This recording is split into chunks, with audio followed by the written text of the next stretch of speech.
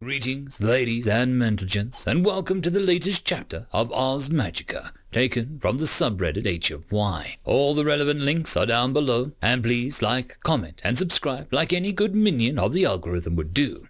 And as always, I hope that you enjoy. Chapter 69. Credden winced a little as the knife came down. Its edge glinted in the light before burying itself deep. Sorry, did I manage to cut you? Credden shook his head as the Dwem's words as he opened his eyes, viewing the hastily put-together table before him. Looking behind him, he yearned to get back into the safety of his Audi, but it had been cordoned off by more things that followed the Dwem's words. No, it just didn't expect the speed. Thanks for the sweets, by the way, Credden explained, reaching for the plate with the cut slice of biscuit lying upon it before sitting down at the chair that the tree-ant had managed to grab for him and Kojo. He gazed at the multi-limbed thing as it stood there, flexing its mandibles. He shuddered a little bit before pushing his gaze over to the meadow that the Dwem had led them towards. Here, flowers seemed to bloom like it was under the fairy's influence, and little houses dotted the tree line, seeming to have been grown from the very trees that they had laid upon. The houses themselves were bare-boned, ultimately having a single doorway and an opening where the window could be placed inside, if there was any glass within this place. From what little he could see through one of these openings, all that laid within those buildings was just a single bed and a cabinet. His gaze swept away from the buildings to catch the Dwem nodding to his words. Well, it's all I could do since you found your way down here. The first floor is always the most hectic and dangerous here. The little bat-folk screeched, its voice old and hindered. Indeed, now the Creddens could gaze deeper. He could see that the fur along its back and arms had slightly turned grey, and the wrinkles that he could not see earlier dotted the thing's joints haphazardly. Well, no, I have to say, this is much worse than I thought it'd be. Credden looked towards the sitting Kojo, lapping from his teacup. In Kojo's opinion, the concoction almost made him sick merely by touching it. However, something inside of him kept urging him to continue drinking it. No one noticed a very familiar leaf suddenly growing upon his tail. Is there a problem? The Dwem's words pulled Kojo's attention away from his cup. I don't think so. It's just that I can't help but keep drinking it. The Dwem chuckled a little before belting out an exclamation. Ha! Well, that's the power of a good beverage. His words, while cheerful, didn't help life up Creddence's mood. He was still somewhat confused about their entire situation itself. From what conclusion he had managed to come to, they had found themselves inside of a dungeon. Still, that did not explain their sudden appearance and the simple power that this one bat held over him and his given ward. It also didn't explain the one key thing that Credden took from the first sentences that he'd said to them before getting them outside of the Audi. So I guess I should probably ask. The Dwem's eyebrows rose away from the platters of cake, biscuits, pastries, and jams that lay upon a somewhat large table to look at Credden's. He questioned audibly. What was the inspection that you were talking about if it wasn't combat?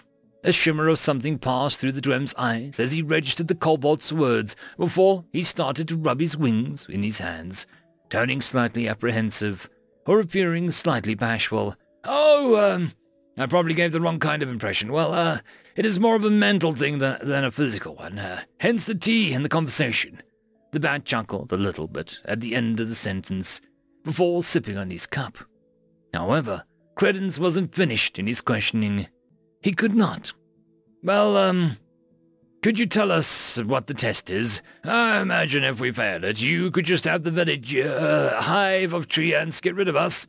Credden gestured towards the forest behind me, where briefly the giant ants stopped to talk at him before going back to their business.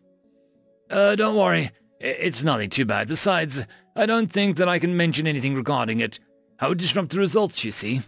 The bat waved off the wave of wing, treating the whole thing. I understand. How did all of this get down here, by the way? Well, I sometimes go out and get foodstuffs from the markets. I'm a bit of a hoarder, so I just managed to buy a lot at once that I think I might need. I'm kind of glad that I'm using it now, to be honest. This icing was sure to go stale."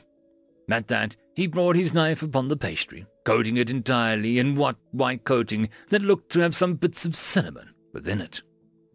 Nonetheless, this period of revelry for the bat was interposed with an inordinate amount of silence. It was something that, while the bat had found comfortable, the guests that he had here did not find at all the same level of comfort. Thus, the quiet became too much for one of them as they placed a paw upon the table. Can we speak freely without reservation?" Kojo's question, while tentative, was forceful enough that it grasped the bat's attention away from the role that he'd been enjoying. "Of course. It's perfectly fine if you want to stay silent as well. Tea and good company is hard to come by down here, and I'd find just as much enjoyment." The bat's assurance gave Kojo a bit of reprieve. He had been a little wary, considering that they were outnumbered, but if he was actually willing to listen to them, perhaps he wouldn't be unreasonable. "Well, I guess my question pertains to that. Why are you here?" The bat's face fell. The happy and merry attitude it held went away as fast as the wind, leaving behind an aged moroseness that Kojo had only ever seen twice in his life before, from the wolves who had either been on death's door or had wished themselves to be. "A long time ago, I came down here to hide from the world. There were people out there who either wanted to kill me or put me in such debt as to never escape. That's, when I met him, or she. Hey, Buried Legion, you decide on how you want to be addressed." He turned towards the air, waiting for the sound that no one heard. However, they didn't even have to wait long to form a response. The very earth beneath their feet trembled before a crack formed underneath the Dwem's feet. He leaned down to make a show of listening to something that he could hear before he nodded, and the crack closed like it was never there. "All right, fair enough.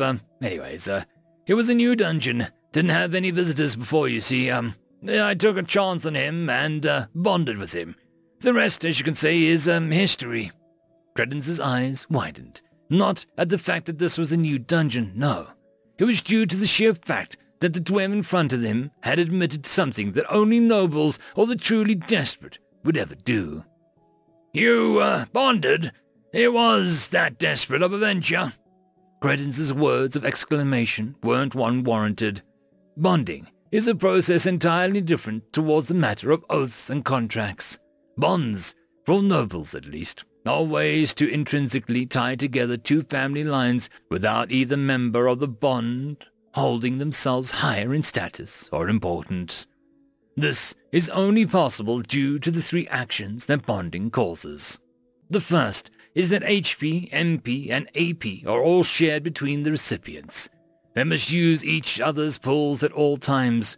However, any actions taken against one of the members of the bond is taken against the other. In other words, if one person were to get more half their body decimated or half the MP drained, so too would the other. This makes sure that the bonded individuals that did not want to be bonded cannot harm the other without serious repercussions towards themselves. The second is that emotions and thoughts are shared with the recipients. Thus, people know what the other is thinking and feeling at any time. This is quite effective for newlyweds. The third is the reason why it's sometimes used as punishment for those outside of nobility. The simple fact that bonding reduces all of your skill levels towards the same amount as your partner, and if that didn't have that particular skill, both of the bonded would simply have to stay at level 1. In other words, for someone to bond with a dungeon willfully would reduce them to the lowest of levels in all skills and abilities. Sure, the Dwem would still have the requisite knowledge that one gets at higher ranks, but without the added benefits that the voice of the gods bestows through skills, things get much harder to do. Indeed, as long as the dungeon lives, I as well. It was that desperate of a situation. The Dwem nodded, albeit not solemnly. There was a hint of a grin upon his face. like he took relish in showing off how clever he thought himself to be. "Well, I am at least somewhat happy that you got here. I can't imagine what would have happened otherwise. We were already plenty damaged from the first floor. I can't imagine what would have happened if those treants were free to do anything." Kojo's words seemed to pull at the Dwem's thoughts as he brought his attention downward. "Oh, I wouldn't worry about them all too much," he flippantly replied, sipping from his cup once more. "So, is there a reason you're not just letting us leave or get out of here?" The voice of Credence let out. He was somewhat shocked that the words had passed by his lips. He had not meant to speak them out loud. His gaze sharpened. He surmised that this little bat had tricks besides the ones he'd already shown. The bat's gaze seemed to soften a bit as he set down his cup, almost seemingly to have been hurt by the words alone. "There's a couple questions I have. I had hoped to perhaps wait until later to show you the exit. It's been a while since I've had company, of course." "Well, you could ask them." The Dwem seemed startled by the suddenness of the reply, but he pushed on to the main thought occupying his mind. That contraption, did you make it?" Credence's eyes glanced back at his Audi, thoughts whirred by in his mind. Ways to outright deny or even confuse the bat regarding the vehicle's origins, but his shoulders slumped as he realized lying wasn't something that he could avoid doing right now. "Yes." The Dwem's eyes sparkled in a faux sunlight, twinkling with something inherent to all tinkerers and inventors, that being curiosity and excitement. However, while his eyes sparkled, his mouth was held back. The Dwem debated on whether or not to show his creations to the still worrisome unknown. Nonetheless, his little ring never flashed during their entire conversation, so either they were both telling the truth, or it was faulty, and he would never admit that anything of his was ever faulty. "Come with me for a second. You can take your plate with you, or any of the sweets on the table." The Dwem hopped down from his seat, before gesturing away from the table towards the darkened portion of the forest that Credence's eyes seemed to pass over while he was here. Perhaps it was an enchanted to be unnoticed. Still, even if he was kind of glad that none of the treants were set on following them, he still held something of an apprehension. "Why?" His words pulled the Dwem to a stop, who had assumed that he would simply follow, no questions asked. He turned around, pulled his thoughts from their excited disorder into something that could be put into words. "Well, it's been a while since I talked shop with someone, especially one with the same class as I." "You're an arcanist?" The Dwem's smile widened considerably. "Yes." "Well, what did you want to talk about?" The Dwem shook his head as if to dismiss the concept of talking shop at the table. "Before that, I want to take you to my workshop, show you my designs. Buried Legion could—" Before he could finish the sentence, the dungeon took action. The ground rumbled for a brief second, but instead of opening crack that had happened before, there was instead something that could be felt in the very air. Not a crack that had formed, but a rift. A slight shimmer in the air to encompass them, and just as fast as it had appeared, it vanished, leaving behind one change in the environment, a change that had happened in the dark portion of the forest. The ground and trees near the edges where they had been before had shifted towards the same metal that they had both seen on the first floor, while a cabin made of the same material appeared within the epicenter of the changed area, shimmering from the light. "Oh, thanks, my friend," the Dwem said to the air before continuing on. Still, the action seemed to click something into place within Credence's mind. "Wait, if you control the dungeon, you're asking if I ordered it to attack you all at the first floor. The answer is no. It's too young to have itself present within all floors with the same amount of its presence." The Dwem shut down the line of thought from the kobold. "Oh, all right then. Should my friends come with us?" Credence gestured towards the feasting Kojo, who had managed to get his muzzle stuck inside a jar of jam, eagerly licking the inside. It took a while before the wolf noticed that the conversation had stopped, looking up from his meal to look at the other two, Jar still stuck. He can if he wants, but there is still plenty of food here to partake in if he doesn't wish to. Kojo pawed at his nose, managing to remove the jar from his face. Yes, I'll be fine. The dam is delicious. Kojo's smile put Credence at ease. If the wolf didn't sense any hostilities, then it was probably fine. He was, after all, prone to overthinking things sometimes. Plus, he doubted someone would do this much just to split them up. All right, now what did you Credence's voice faded away as both he and the Dwemer walked away towards the metal cabin. Kojo shook his head as he took in the spread. To him, everything smelled absolutely delicious. However, he couldn't take his mind off that something was wrong. Everything seemed all right, but he couldn't shake the feeling that everything was just ever so slightly off. Although, no matter how he felt, he couldn't exactly do anything about it. Besides, there was still this whole spread of food that he could dig into without rest.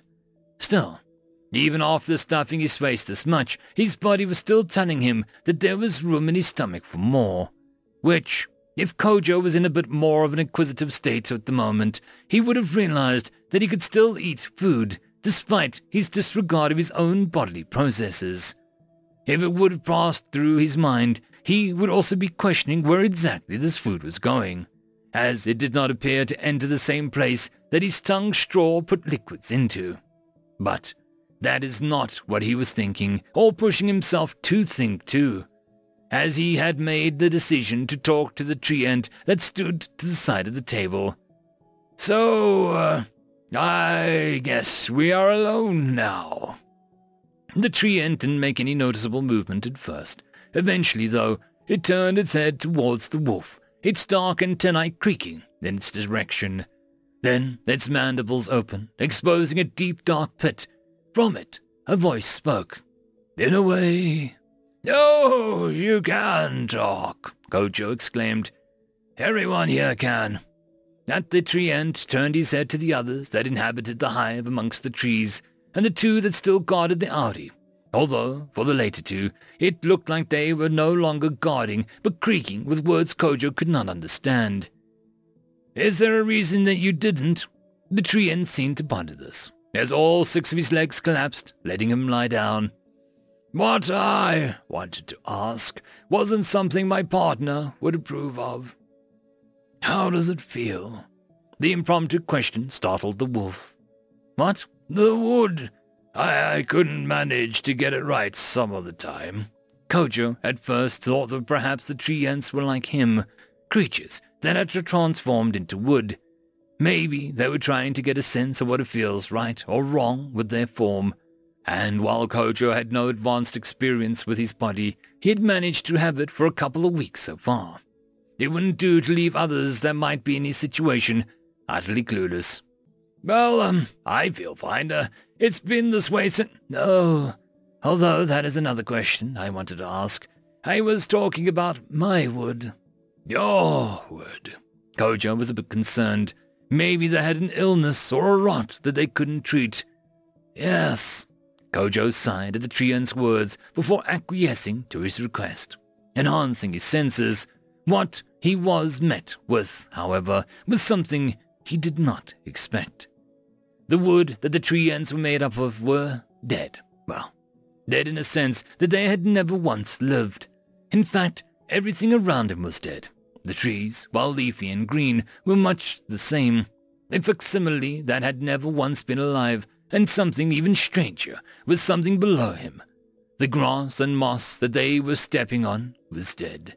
The ground that they were growing upon was not ground, but the same dead wood that surrounded him, suffused him.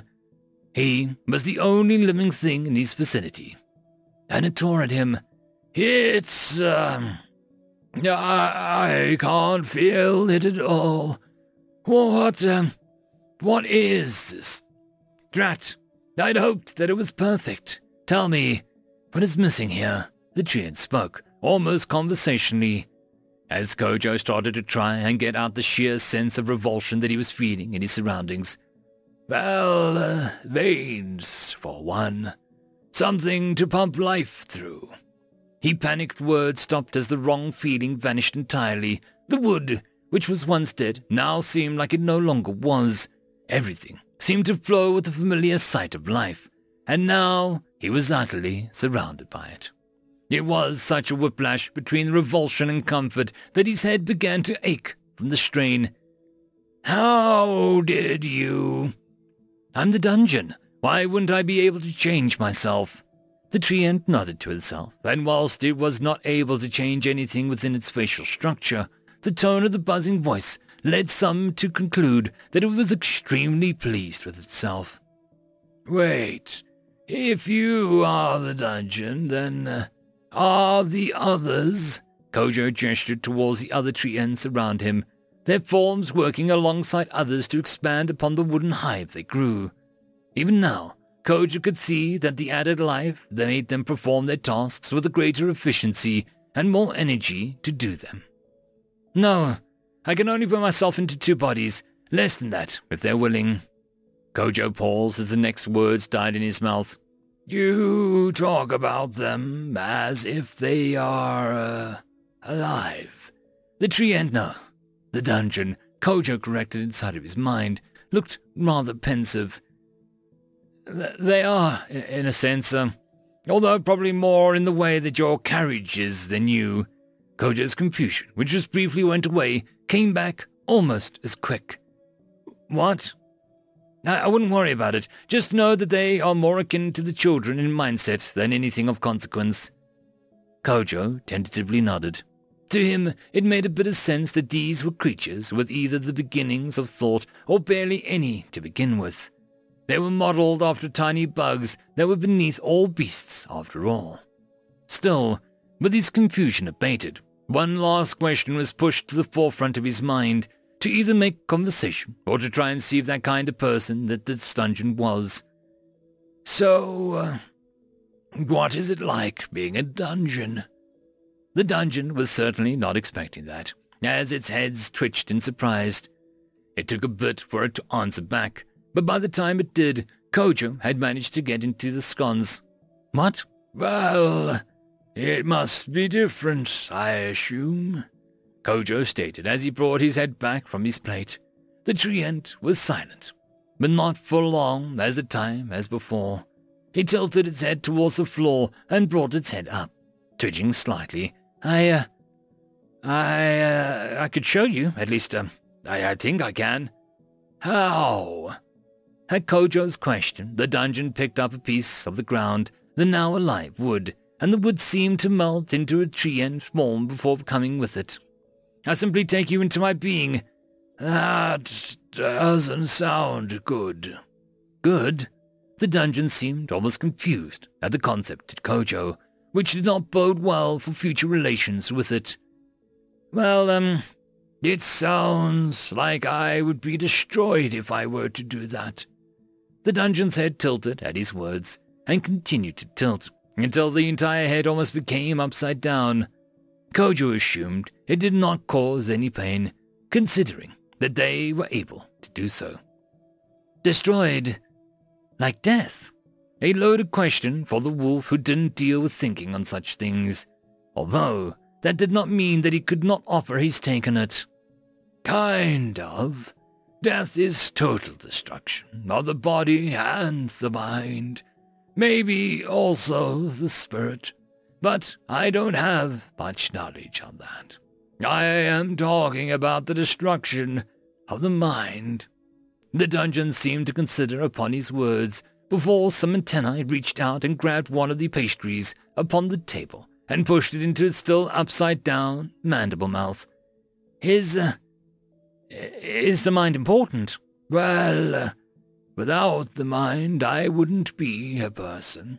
I wouldn't be able to talk with you or share my thoughts and things. I also wouldn't hold an opinion on anything. And I imagine, besides the basic necessities of life, I wouldn't much care for anything else to do." The dungeon considered the idea before falling into a sudden inexplicable silence. At first, Kojo wanted to continue talking. However, his words were taken back once he noticed that the treant had changed. The life it held was slowly dying. Or perhaps, to word it better, the life it held by itself was being overtaken by the very ground beneath their feet. As he looked down, he finally noticed something rather important. The tree ant, or perhaps the dungeon itself, was consuming itself back into the ground, as its legs were being taken in much like it had shown towards Kojo previously. "You've given me a lot to think about, little tree." The dungeon's words pulled Kojo from his inspections, even though he wanted to question what was happening to it. What came out of his mouth then was the correction that he could not stand. "I'm a wolf." The dungeon chuckled a bit, still sinking into the wood beneath it, the ground now meeting its torso, with its head slowly tilted back towards the upright manner. "Then you're a tree wolf. It appears that I have to go now." The dungeon had finally looked down, just now noticing its predicament. It was, perhaps, a little worried about what his perception leaving him meant, but it was the most frank conversation that it had received in its existence. It liked Stellan, of course, but even if he was its friend, the weirdness of a dungeon mind meeting another was still strange to it. He could not tell whether or not Stellan was being completely honest with his endeavors or not. It had meant something to the Dwemer that it bonded to it, especially now that it knew other people thought of this as something dangerous. However, its musings upon the basis of the bond was cut short, as Kojo's words cut through the disappearing ears. "Why?" The dungeon considered whether or not telling Kojo was a good idea. "My friend wants me to inhabit something he made. It takes a lot of my concentration, so I wouldn't be able to be here at all." Kojo nodded at its words, noticing that almost its entire torso had gone under by now. Seeing that this was an exit for the dungeon rather than something debilitating, he sought to wish it well in whatever it was going to have to do. "Oh, well, it was good talking to you." For Kojo, it truly was. No one had talked to him as much as the dungeon had while he was within this place. He worried that perhaps some of his friends did not feel the same way about him. Sometimes he almost thought that Credence treated him like a burden rather than a friend. "You as well. Before I go, a warning. My bad friend, Stellan, he means well, but he's of the ruthless sort. Try not to get on his bad side." Kojo looks at the tree ant's head as it starts to meld into the wooden ground beneath him, most likely going back into the greater buried legion. He shook his head, trying to focus on the important things. He thinks of something, so that he grabs a biscuit and he dips it into his teacup, leaving it covered in tea, before munching on it. He remarks that it tastes exceedingly better than he thought it would. With food in his mouth, he gazed back over towards the shimmering metallic environment that appeared, with only a single thought that wouldn't leave his mind. If he and Credence were here, why hadn't the rest of his group appeared nearby? Plus, were they even still alive? The Dwemer's words replayed back in his mind, assuaging some of the concerns. But he couldn't help but whisper a tight-lipped prayer to whoever might hear. "I pray that everybody is okay." End of chapter. Chapter 70. The howling wind speared through his sensitive ears, blood leaking down and staining his dark fur. Marwell couldn't think. He couldn't act. All he could do was feel the shattering sensations happening within his skull. Briefly, the thought touched him. A memory. Essentially, this was almost the same as when he acquired Mute. However, this was a much more dangerous prospect, considering that it was happening within his head. A ringing sound began to become louder and louder, and he was afraid that it was the bells that were his connection towards the voice of the gods, and its dwelling within the Panopticon. He was sure that he would be getting another title that day, forever decrying himself another of his senses. However, that was not this day, as these spells happily rung through his mind. For surviving certain death by brain rupturing, you have received +5 endurance, +2 wisdom, +1 luck. the unique skill, sound resistance, and the title of Lucky. Warning. Due to Death's embrace, there is a danger of acquisition of your soul if overexertion is performed. Due to the proximity of this condition, your family members will be notified. The ringing happening within his ears stopped, and his eyes opened up from the brief relief from pain to behold the sight that he was unaccustomed to. He disregarded the notifications that his bells sang out, slightly grimacing at the second one, a grim reminder of his parents' abilities. However, his thoughts were pushed away to focus more on the situation at hand, his paws practically twitching from the rapidity of memories flitting through his skull. For floating far above him was something that he had not seen before, but had heard of in stories, and he was sure there was something there that could help. He pored over the basics that stuck out in his mind first. These mostly consisted of tales of mad golemomancers trying to harness the unharnessable elements of the world, either pertaining to certain affinity or otherwise. Now, most of the stories Marwell had heard from his childhood ended with a happy ending. However, that wasn't the case with any concerning air golems. Golems, from the stories and the books he'd read of his personal library, often having personality traits either imbued into them or brought forth from the element that they were composed of. As can be imagined, most of the personalities that the element of the golem is made from can be pretty easy to understand. Earth is sturdy, slow, and thoughtful, while water, and sometimes metal, were more vivacious, speedy, and attention drifters. However, air was perhaps one of the only ones that came with an emotion attached in its creation, rather than simple feelings that their element gave forth to them. When they were made, they are inherently angry, and this one seemed to live up to its expectations perfectly. No one ever really knew why they were that reason, but some imagined it was because of their supposed free-spirited nature rebelling against their very being. One cannot be free from form or actions while also being constrained and given unrelenting orders. Many often just sought to end their own lives however they could. This, of course, did not explain why this specific one was mad at them, but Marwell figured that since they were dungeon creations, they were only doing the job assigned to them and hoping that if they performed well enough, they would be unbidden. However, further thoughts of the nature stopped flowing through his head as he noticed a very alarming fact. While Carmia was distracting the thing's wails, it had seemingly began to develop a resistance to the body slime's efforts.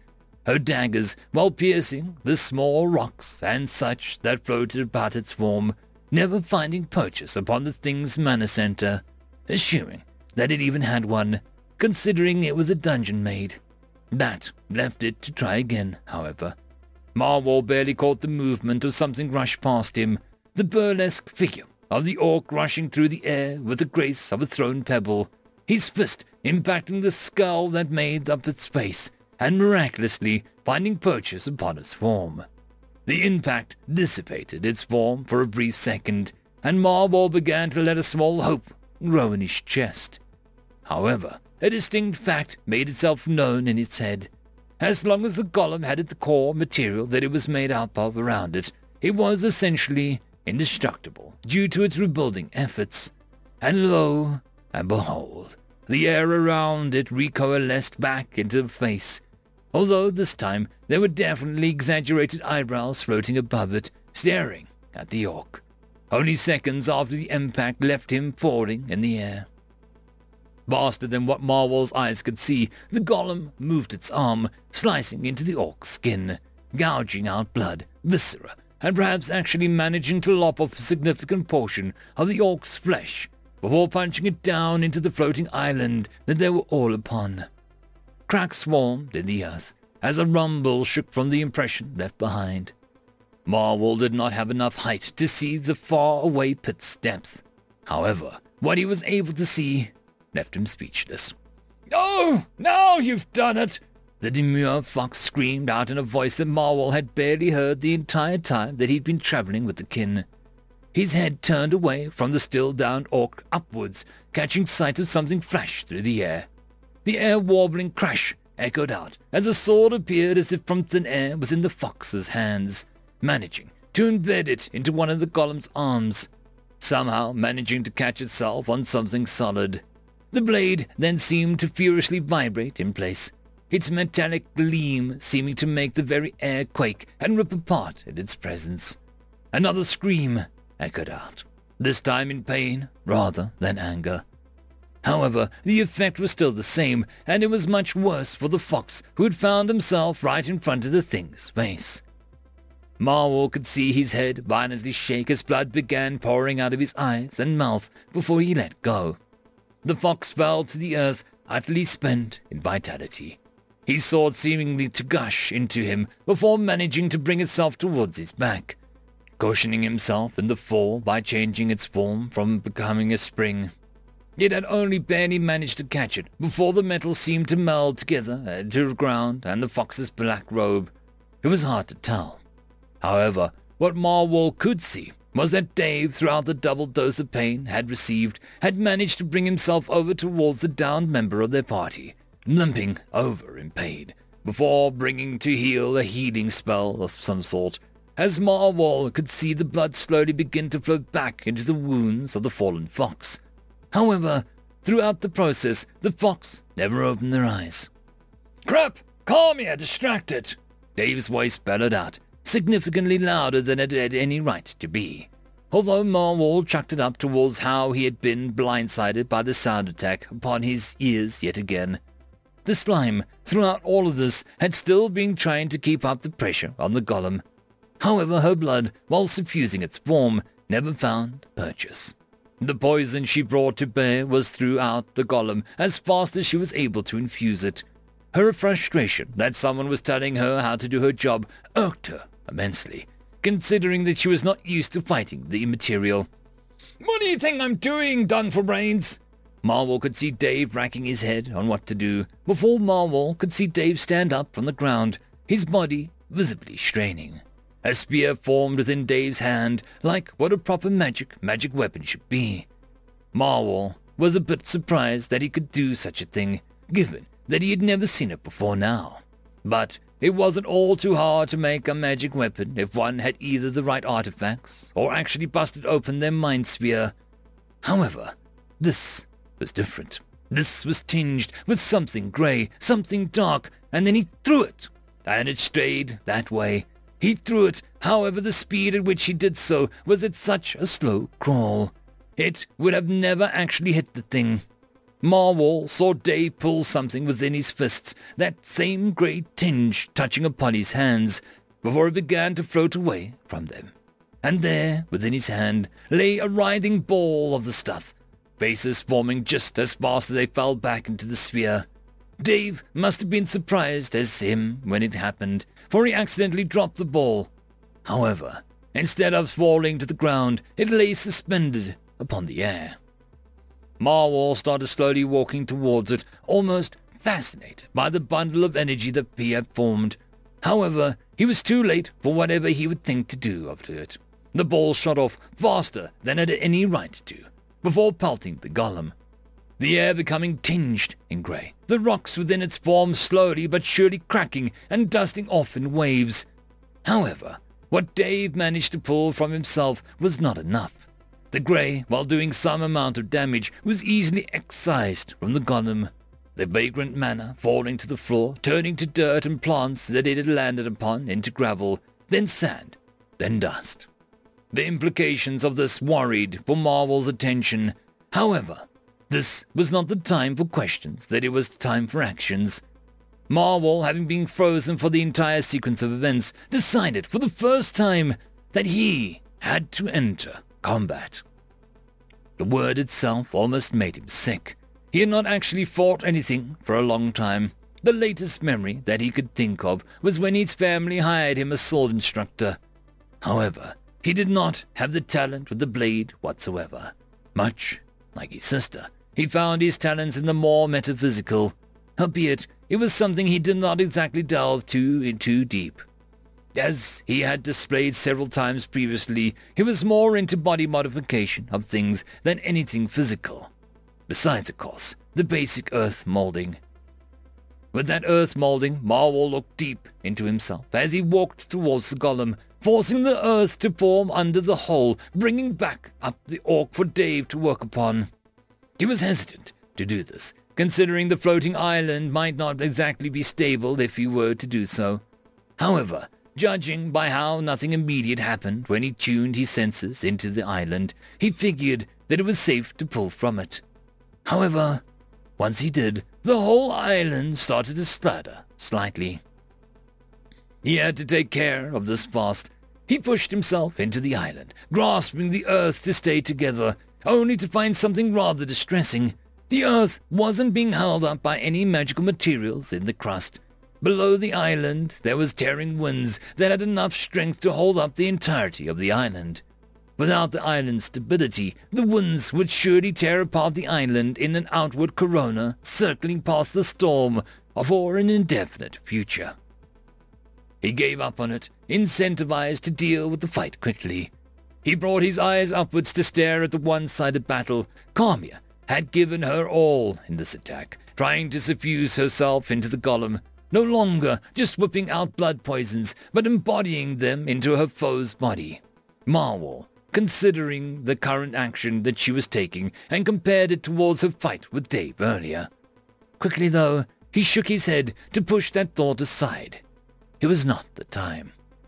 He had to do something. However, his lightning could never leave his body. He had never figured out how to actively eject it as easy as Earth was. With how molding the Earth was, if he were to try and pull anything from the ground, he'd only make the island more unstable. Then, he remembered something a while ago.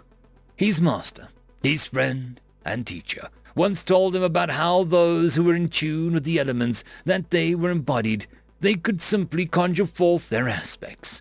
And after that brief lecture, the kobold had then lifted its claws towards the skies and brought forth the heaven's wrath, its arcs streaking across his scales in an almost living armor of the immaterial. It was a very flashy thing that had happened in his childhood, and it just about gave him the idea for the situation that had found himself in. He always looked into himself whenever he tried to influence the elements. His body naturally held proclivity towards earth, of course, but that did not mean that he had mastery over it. Even with his reforged veins, this natural telekinesis was the best that he could do. However, the energy that he used to do so ultimately came from him.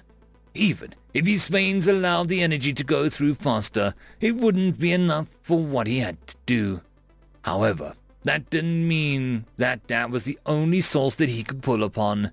He brought his inner gaze away from the core of his body upwards towards his mind sphere, the storage medium of spells, memories, and personality. For too long had he ignored a potential source of power. Sure, until now he hadn't necessarily needed to use it, but if he had managed to figure this out sooner, the visiting monk would have definitely taken him despite his flaws. So, with a growing sense of trepidation, he grabbed his veins and pulled. He could feel his body tearing apart as he focused his intents upon the singular action that he wanted to do. No, needed to do. His will was brought to bear, coining his veins, growing them past their natural formations, coining them around his mind before having them strike deep to drink from something that he had not used efficiently. At first, he did not receive any notifications from his bells, and the pain was so unbearable that he almost thought that he had committed suicide by stupidity. Congratulations! You have successfully reforged your veins to pull from your mana. Be warned, there is a potential mind break that could happen if too much energy is pooled. You are among the lucky few who have discovered the following subdivisions of Earth: Form, Stability, and Foundation. Use them well. You have received 5 wisdom, 5 intelligence, 10 endurance, and the option for interchangeable energy flow between mana and action. However, with that tinkle of bells signifying a great achievement, Marwol's idea became realized. His veins had not cracked apart in his mind. and instead cradled the shell while drinking from it, much like the tree draws from the soil that lives upon. He willed it forth, and earth formed out of every air, pulled from himself before launching towards the golem's head. The earth, of course, passed clean through the golem, but he got what he wanted. When its attention was swayed from saving off the poison, Carmia that was trying to work through its system, Marwol pushed below himself, compressing earth formed beneath his feet before he simply let it go. He launched through the air, the shrieking of the wind against his tiny form almost indistinguishable from the golem's hastened attacks. Marwol had thought up the idea on the fly, so when he was within hand's reach, he briefly wondered if he had made a fatal mistake in his thought process. However, his idea came to fruition when the outer portion of the air touched his fingers, turning from air to dust, and from dust to sand, and from sand to earth. And the air golem was suffused with earth. Carmia, having seen what was occurring, did not want to be trapped within the earthen shell, so she pushed herself out of the golem, falling through the air before landing with a splat sound on the ground, finding herself landing next to Dave as he had finished putting his energy into healing the orc, its broken bones having been remade and a lump of material having fallen from its body. "What in the name of the gods is he doing?" Carmia's question pulled Dave's attention away from his task. However, this was something that Marwol could not only bear to hear, with how invested he was into the current course of action. "How am I supposed to know? I'm busy just trying to keep these two alive." That, however, was something that Marwol was able to hear. He turned his attention away from the rapidly forming golem, looking to make sure that they were safe, before bringing his emotions down into the golem, pouring out the sky as both he and it fell to the floor. The golem tried to perform the same scream once again, probably in a vain hope to kill its assailant. However, the shell was slowly becoming thicker and thicker, blocking off the air inside from the out, and then the shell reached its core. At that, it became more and more frantic when it hit the ground, Marwol riding atop it. The air around it formed blades, intent on cutting itself out from its form, hitting Marwol in the process. It kept chipping itself apart, carving more and more of the earthen shell away from its body. However, with one final slash, it managed to free its head from the shell. It screamed out in anger, pain, frustration, and deep anxiety. However, it was cut short as another grey ball had formed around Dave's hand before it leapt, hitting the body that the shell had become. The grey became utterly infused into it, degrading everything within it, including its core. Its scream started to become higher and higher, fever-pitched and desperate. It clawed and tore and bit itself in vain, for it only took a few seconds for the energy to reach its being, and the core cracked. With one final screech cut short, the shell fell in on itself, forming a depression upon the ground. Marwol leaned over and heaved, almost becoming sick from the effort that he'd exuded. Dave walked over and put a hand on his back. "That was amazing! Didn't even know you could do that." Marwol silently chuckled at his words before almost throwing up once again. Dave simply pet his back as they both sat down and rested and to recuperate. The echoes of the air golem still bouncing off the various islands around them. Marwol could see that Dave wanted to say something, although his mouth simply closed on its own accord, letting the both of them enjoy the silence. "Well, thank the gods that happened. I couldn't even do anything to it." Marwol looked up from the ground, finding that the slime had reformed itself back into shape, taking the form of a particularly well-endowed bast, its brown fur fluffing up quite nicely around its ears and neck.